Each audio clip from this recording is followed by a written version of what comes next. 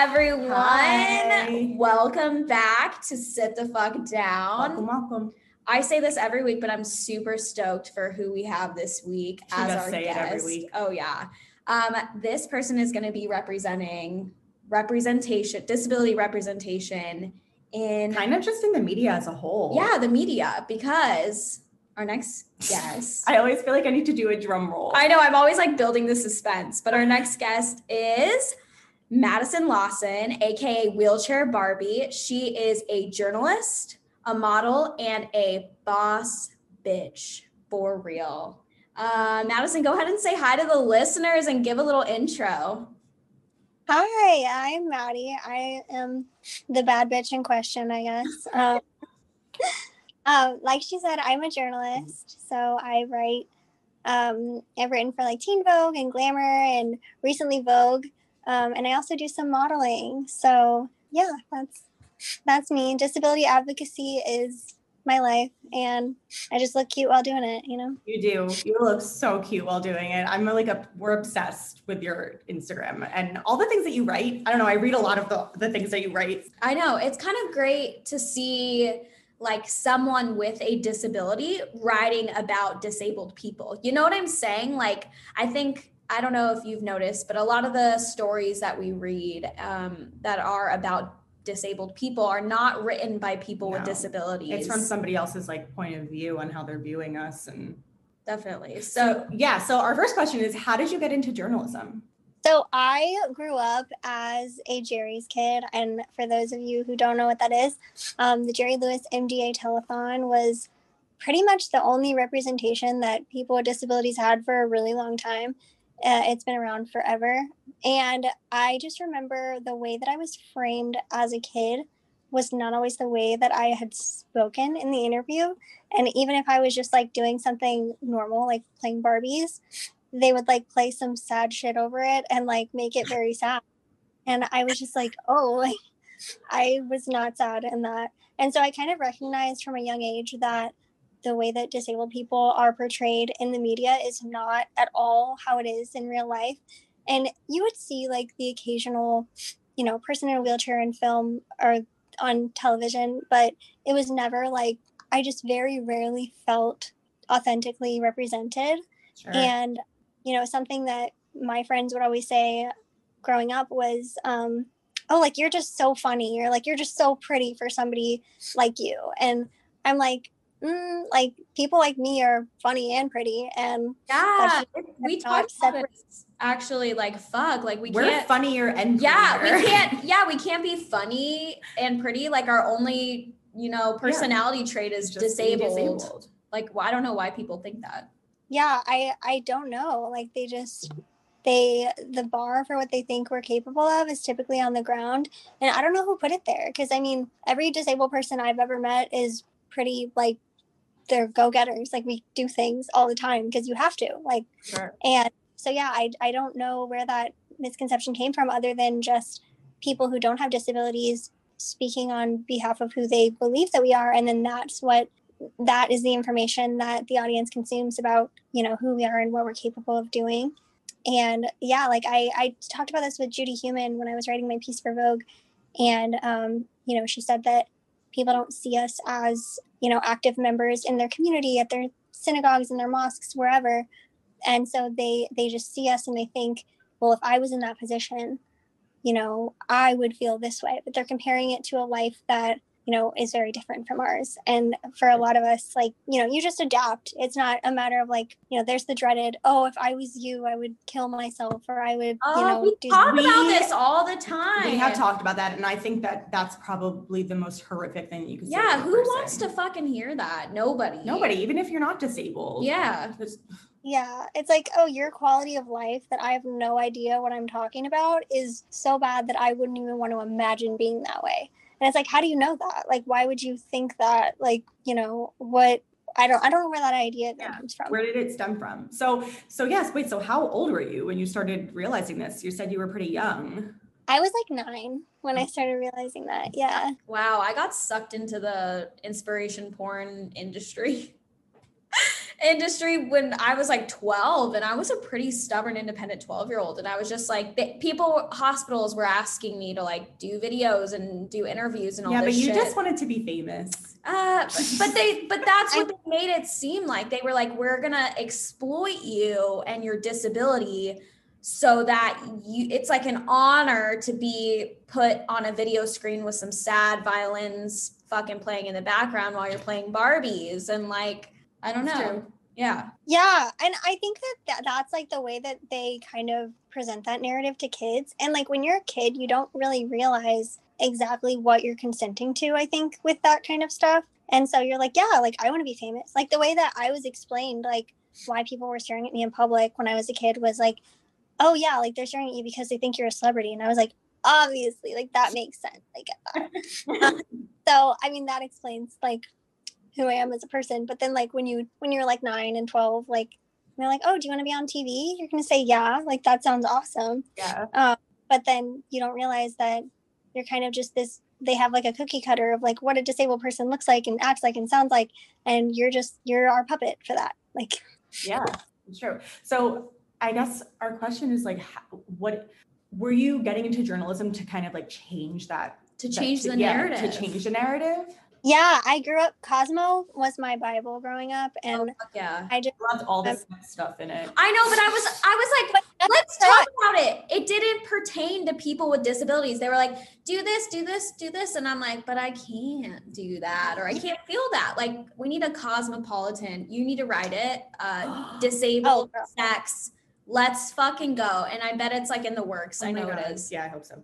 I just think that, I know for me, like a lot of the stuff that I learned about that had to be from other people that were similar to me. And like, you have to like do all your research and like, figure everything out. But I just had like so much like stress about that because I was like, oh my gosh. And then like, not only would it be helpful for us to have, but also, people that are going to have disabled partners, like they need to know what's going on, and it needs to like have less pressure just on us to like figure that out. So literally having inclusive representation only helps everybody. Yeah. I mean, amen. I know. Yeah. I couldn't have put it any other way. Praise be Wheelchair Barbie to that one. I think what I'm understanding is that you have always wanted to change the narrative. Since 9 years old, you figured out like, I don't like the way disabled people are being written. And you're doing it. You're changing the way that society is looking at people with disabilities, like with this Vogue article, and then also, other articles that you have written. And it just, I don't know. Do you remember the first piece that you wrote that was actually like published? Well, the first piece I wrote that was published was like in like a local newspaper, and it was kind of, it was like for a charity that I had worked with growing up. And, it was more like even with that, I just remember people never assume that I'm the one that writes things. And even now, like there's been different Vogue places like around the world that have said like, oh, Maddie Lawson spoke to Vogue.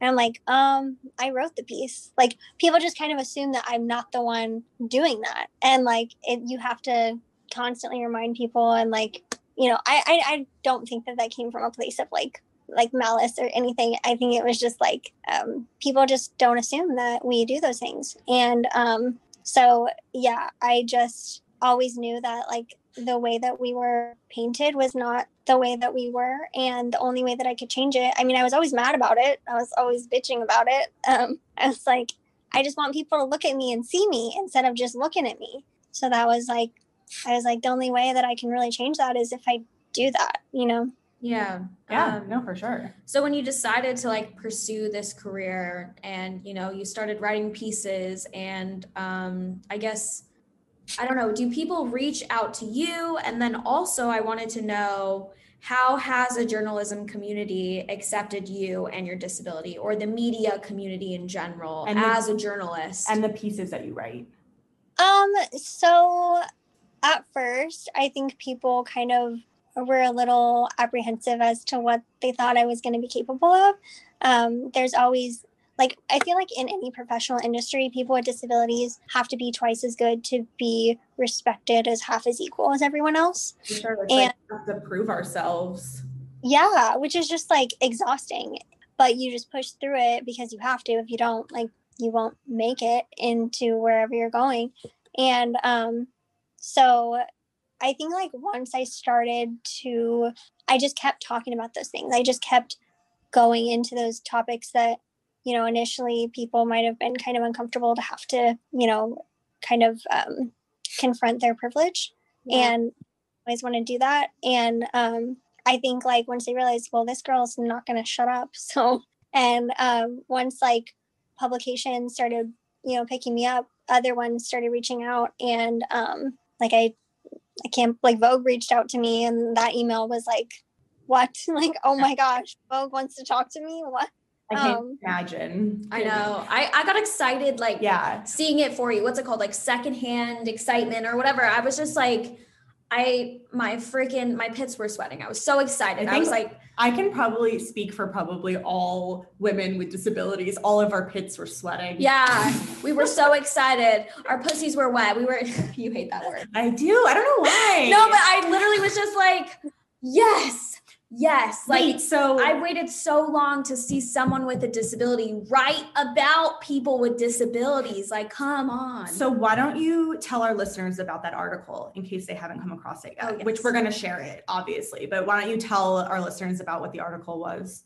So I wrote a piece about how the fashion industry has had kind of a slow progression of inclusion of people with disabilities. And I spoke with just the most incredible women that I could think of to put in this piece, which was our queen, Judy Human. And yes, and she's so much older than everyone else that I interviewed, and myself. And it was so wild how, well, not even so wild. I shouldn't even say that because I expected it to be this way. But her experiences of not having representation in fashion as a child is something that still resonated with me, and how I felt the same exact way all these years later. And I also spoke to Jillian Mercado, who was the first model I ever felt represented by in the industry, because she also has a form of muscular dystrophy. And there's something about seeing people in places that you want to be that look like you that makes you feel like you can also do that. Yeah. Because it's not that I ever thought that, like, oh, I can't work in fashion, but it's just when you're told no over and over and over again.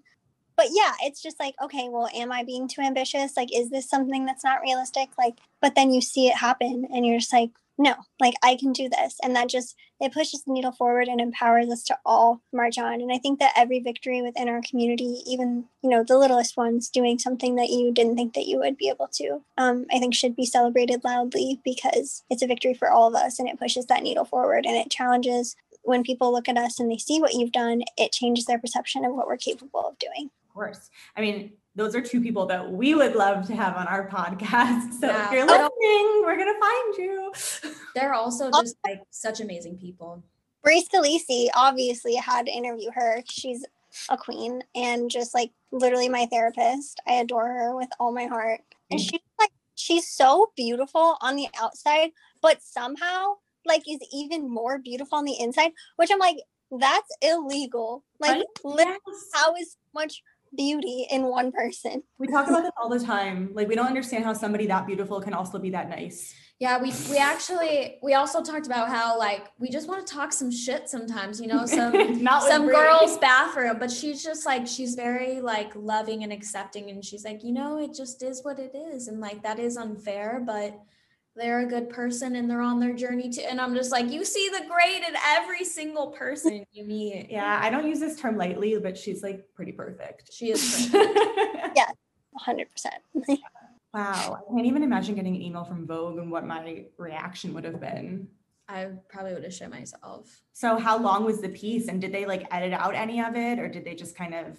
So I got 1,000 words, and originally it was very long, because there's just a lot to unpack in the industry. And like the piece that they wanted, they were like, oh, you should go into the history of this, and like then you should go into, you know, different elements of adaptive fashion and like stuff like that. And it was just like this long list of all these things that they wanted. But I was like, I don't want to briefly hit on any of it because people could unpack that incorrectly very easily. And so I wrote it like super long, and then they ended up cutting quite a bit of it out just to fit the word count. But yeah, I think that it's important that like people with disabilities that are working in fashion already get the recognition that they deserve, because you know they are doing all these things, and for every person that's in the industry working, there were hundreds of people that were told no. Yeah. And so you just have to like remember that. And I don't know, just like getting to talk to like Jillian was like crazy and incredible, and just you know getting to thank firsthand the person that made you feel like you could keep doing what you're doing. Like she's like paved the way. Absolutely. And we just did a podcast with Bree, but the whole thing with, and maybe you can agree with this, but the whole thing about modeling is that people just decide to take chances on them. And Bree said the same thing, people just taking chances. So And it's like a snowball effect. Yeah. Once it starts, it just doesn't stop. Can you agree with this? Like, do you feel like as a model, someone just took a chance on you? So I feel like, yeah, like with writing, that was definitely something that happened. There was an editor that I met when I was at Fashion Week, and I felt so seen by her whenever we would speak. And it wasn't like, oh, I'm like being nice, like talking to the disabled girl at this show. It was like, you know, and you can always tell when people do that. And it just wasn't like that. She was just very like genuinely kind and very like just interested in what I was advocating for. And she was like, well, you should write about that. Just submit it to Teen Vogue, and got it published. And that was when, you know, all these other opportunities started coming just from people seeing that. And I think my first article was about straws, and how, because that was when Starbucks was like talking about getting rid of straws. And yeah, everyone was like, save the sea turtles, but fuck disabled people. And I was like, yeah, that sounds about right for how people treat us. But yeah, so it was just like, you know, and I was initially a little afraid. I was like, oh, like what if, you know, what if my audience doesn't, like, what if they don't care? And but then I remembered, like, no, like you're writing for little you that wanted somebody that looked like them in that magazine. So even if the only people that read it are disabled, like that's perfect, because that's who I wrote it for. So shedding the fear of like what everybody else will think, and remembering like who you're talking to, because the people forget to talk to us, you know? No, for sure. Wow. And I mean, we touched on it briefly. You recently just did a Sephora campaign. How did that happen? So that's actually so wild. I'm not even that active on TikTok, but I made a couple makeup videos, and they weren't even super like viral or anything, but somebody from Sephora saw them and was like, you're really talented. And so I sent them some of my work, because they had asked for like just like what kind of makeup I like to do. And makeup has always been, you know, my happy place. I love just it's something that I've always been able to do for myself, that I don't need anyone to help me at all. Yeah. And so I remember seeing back when you were in college, I remember seeing you, or even now, doing tradesies. So someone will do your hair and you'll do their makeup or something like that. Yeah. Yeah.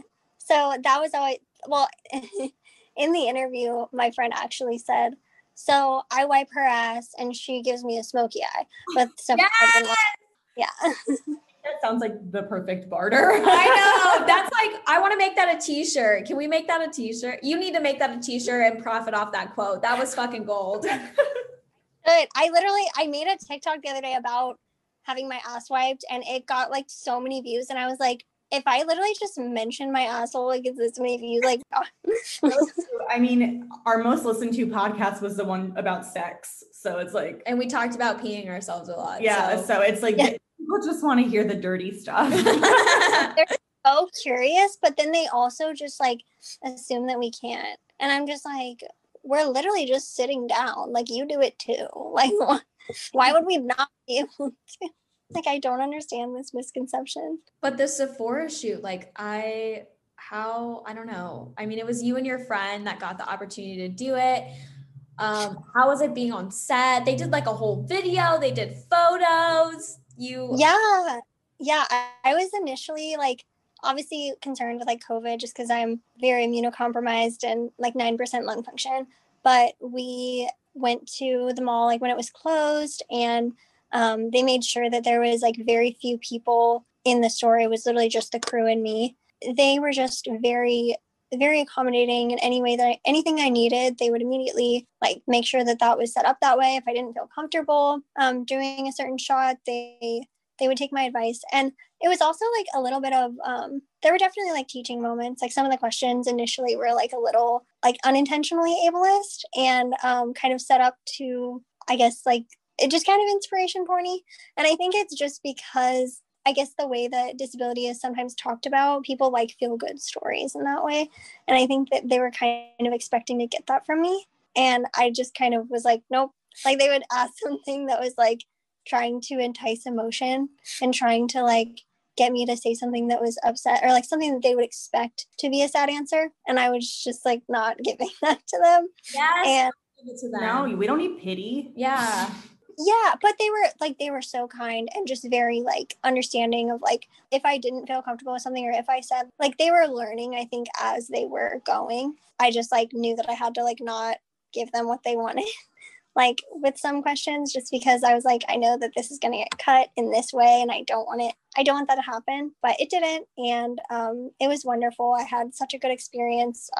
It felt very safe and it felt very, it just felt really good because I remember being like 11 years old, shopping at Sephora, saving all my birthday money, all my like any money I ever had, like that was where I would go with it. So it just like, it's wild to think that I'm in Sephora ads and that's something I always wanted to see, like a woman that looked like me. Yeah. So yeah, I'm really honored to be selected to do something like that because there's so many deserving, beautiful, disabled women out there.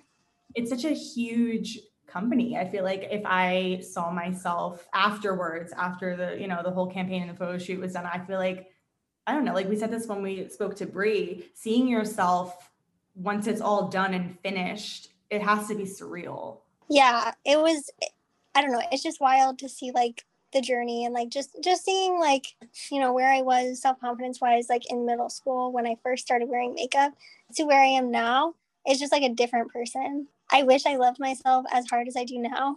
Back then, like it would have been over for all these hoes if I would have done that. But you got to go through everything to become the person that you are. And yeah, I'm thankful for all of the experiences, even the ones that I literally thought were the end of the world at the time. Seeing you in Sephora, like it went live. People were tagging me in it, sending it to me, whatever. It was viral. It went viral and it was so beautiful that like you said, you didn't give it to them. There was no sob story. It was like, it is what it is. She's beautiful, makeup goddess. This is her best friend. Like, and she's also disabled, but it doesn't really matter. It wasn't like the focus, which is, I feel like a lot of times it was refreshing. So refreshing. So my last question is, for any young journalists out there with disabilities or even just somebody that wants to be a change maker, like you, what advice would you give that young person? Just to get started. I would just say, speak your truth, tell your story. Don't be afraid of what people are thinking, because at the end of the day, like your truth is the most powerful thing that there is, and it's going to resonate with somebody. Even if the wider audience doesn't relate to what you're talking about, that doesn't matter. All that really matters is that you connect with even one person that feels that representation that they've never gotten. Don't stop talking about something because it makes people uncomfortable. If they're uncomfortable about it, they're part of the problem and they need to read it more than anybody. So just disregard people that aren't going to support you or people that are going to like insinuate pity or anything like that, and just keep doing you, because you are beautiful, and one day it's not going to matter.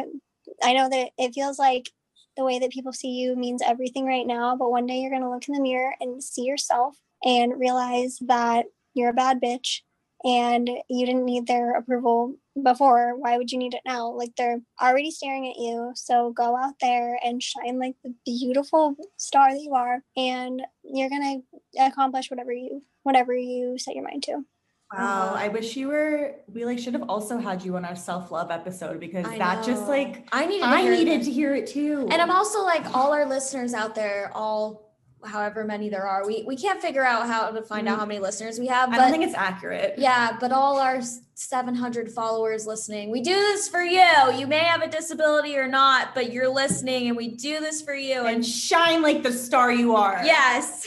No, it's so true though. But thank you so much for letting us speak to you. We were like so excited. Christina was nervous this morning. I was nervous to ask you, like I was telling you, just because like it's intimidating because I know we have like this, you know, friendly relationship, but it's also like, I hate asking people for favors, but I don't know, you're so kind. I'm so glad that you were able to be here today. Yeah, but we're using this for good, you know. Yeah. We're trying to, I know we've been getting some cool feedback, but you know, we're doing this for people that needed it like how we needed it when we were younger. True shit. So. I still need it.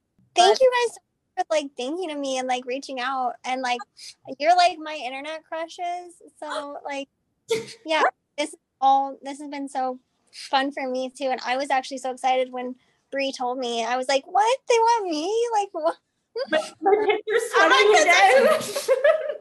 Oh my God. Okay. So we have every guest at the end of the podcast say, sit the fuck down. So you can sing it. No one's sung it yet. No one has. You keep saying that. Somebody needs to sing I know. it.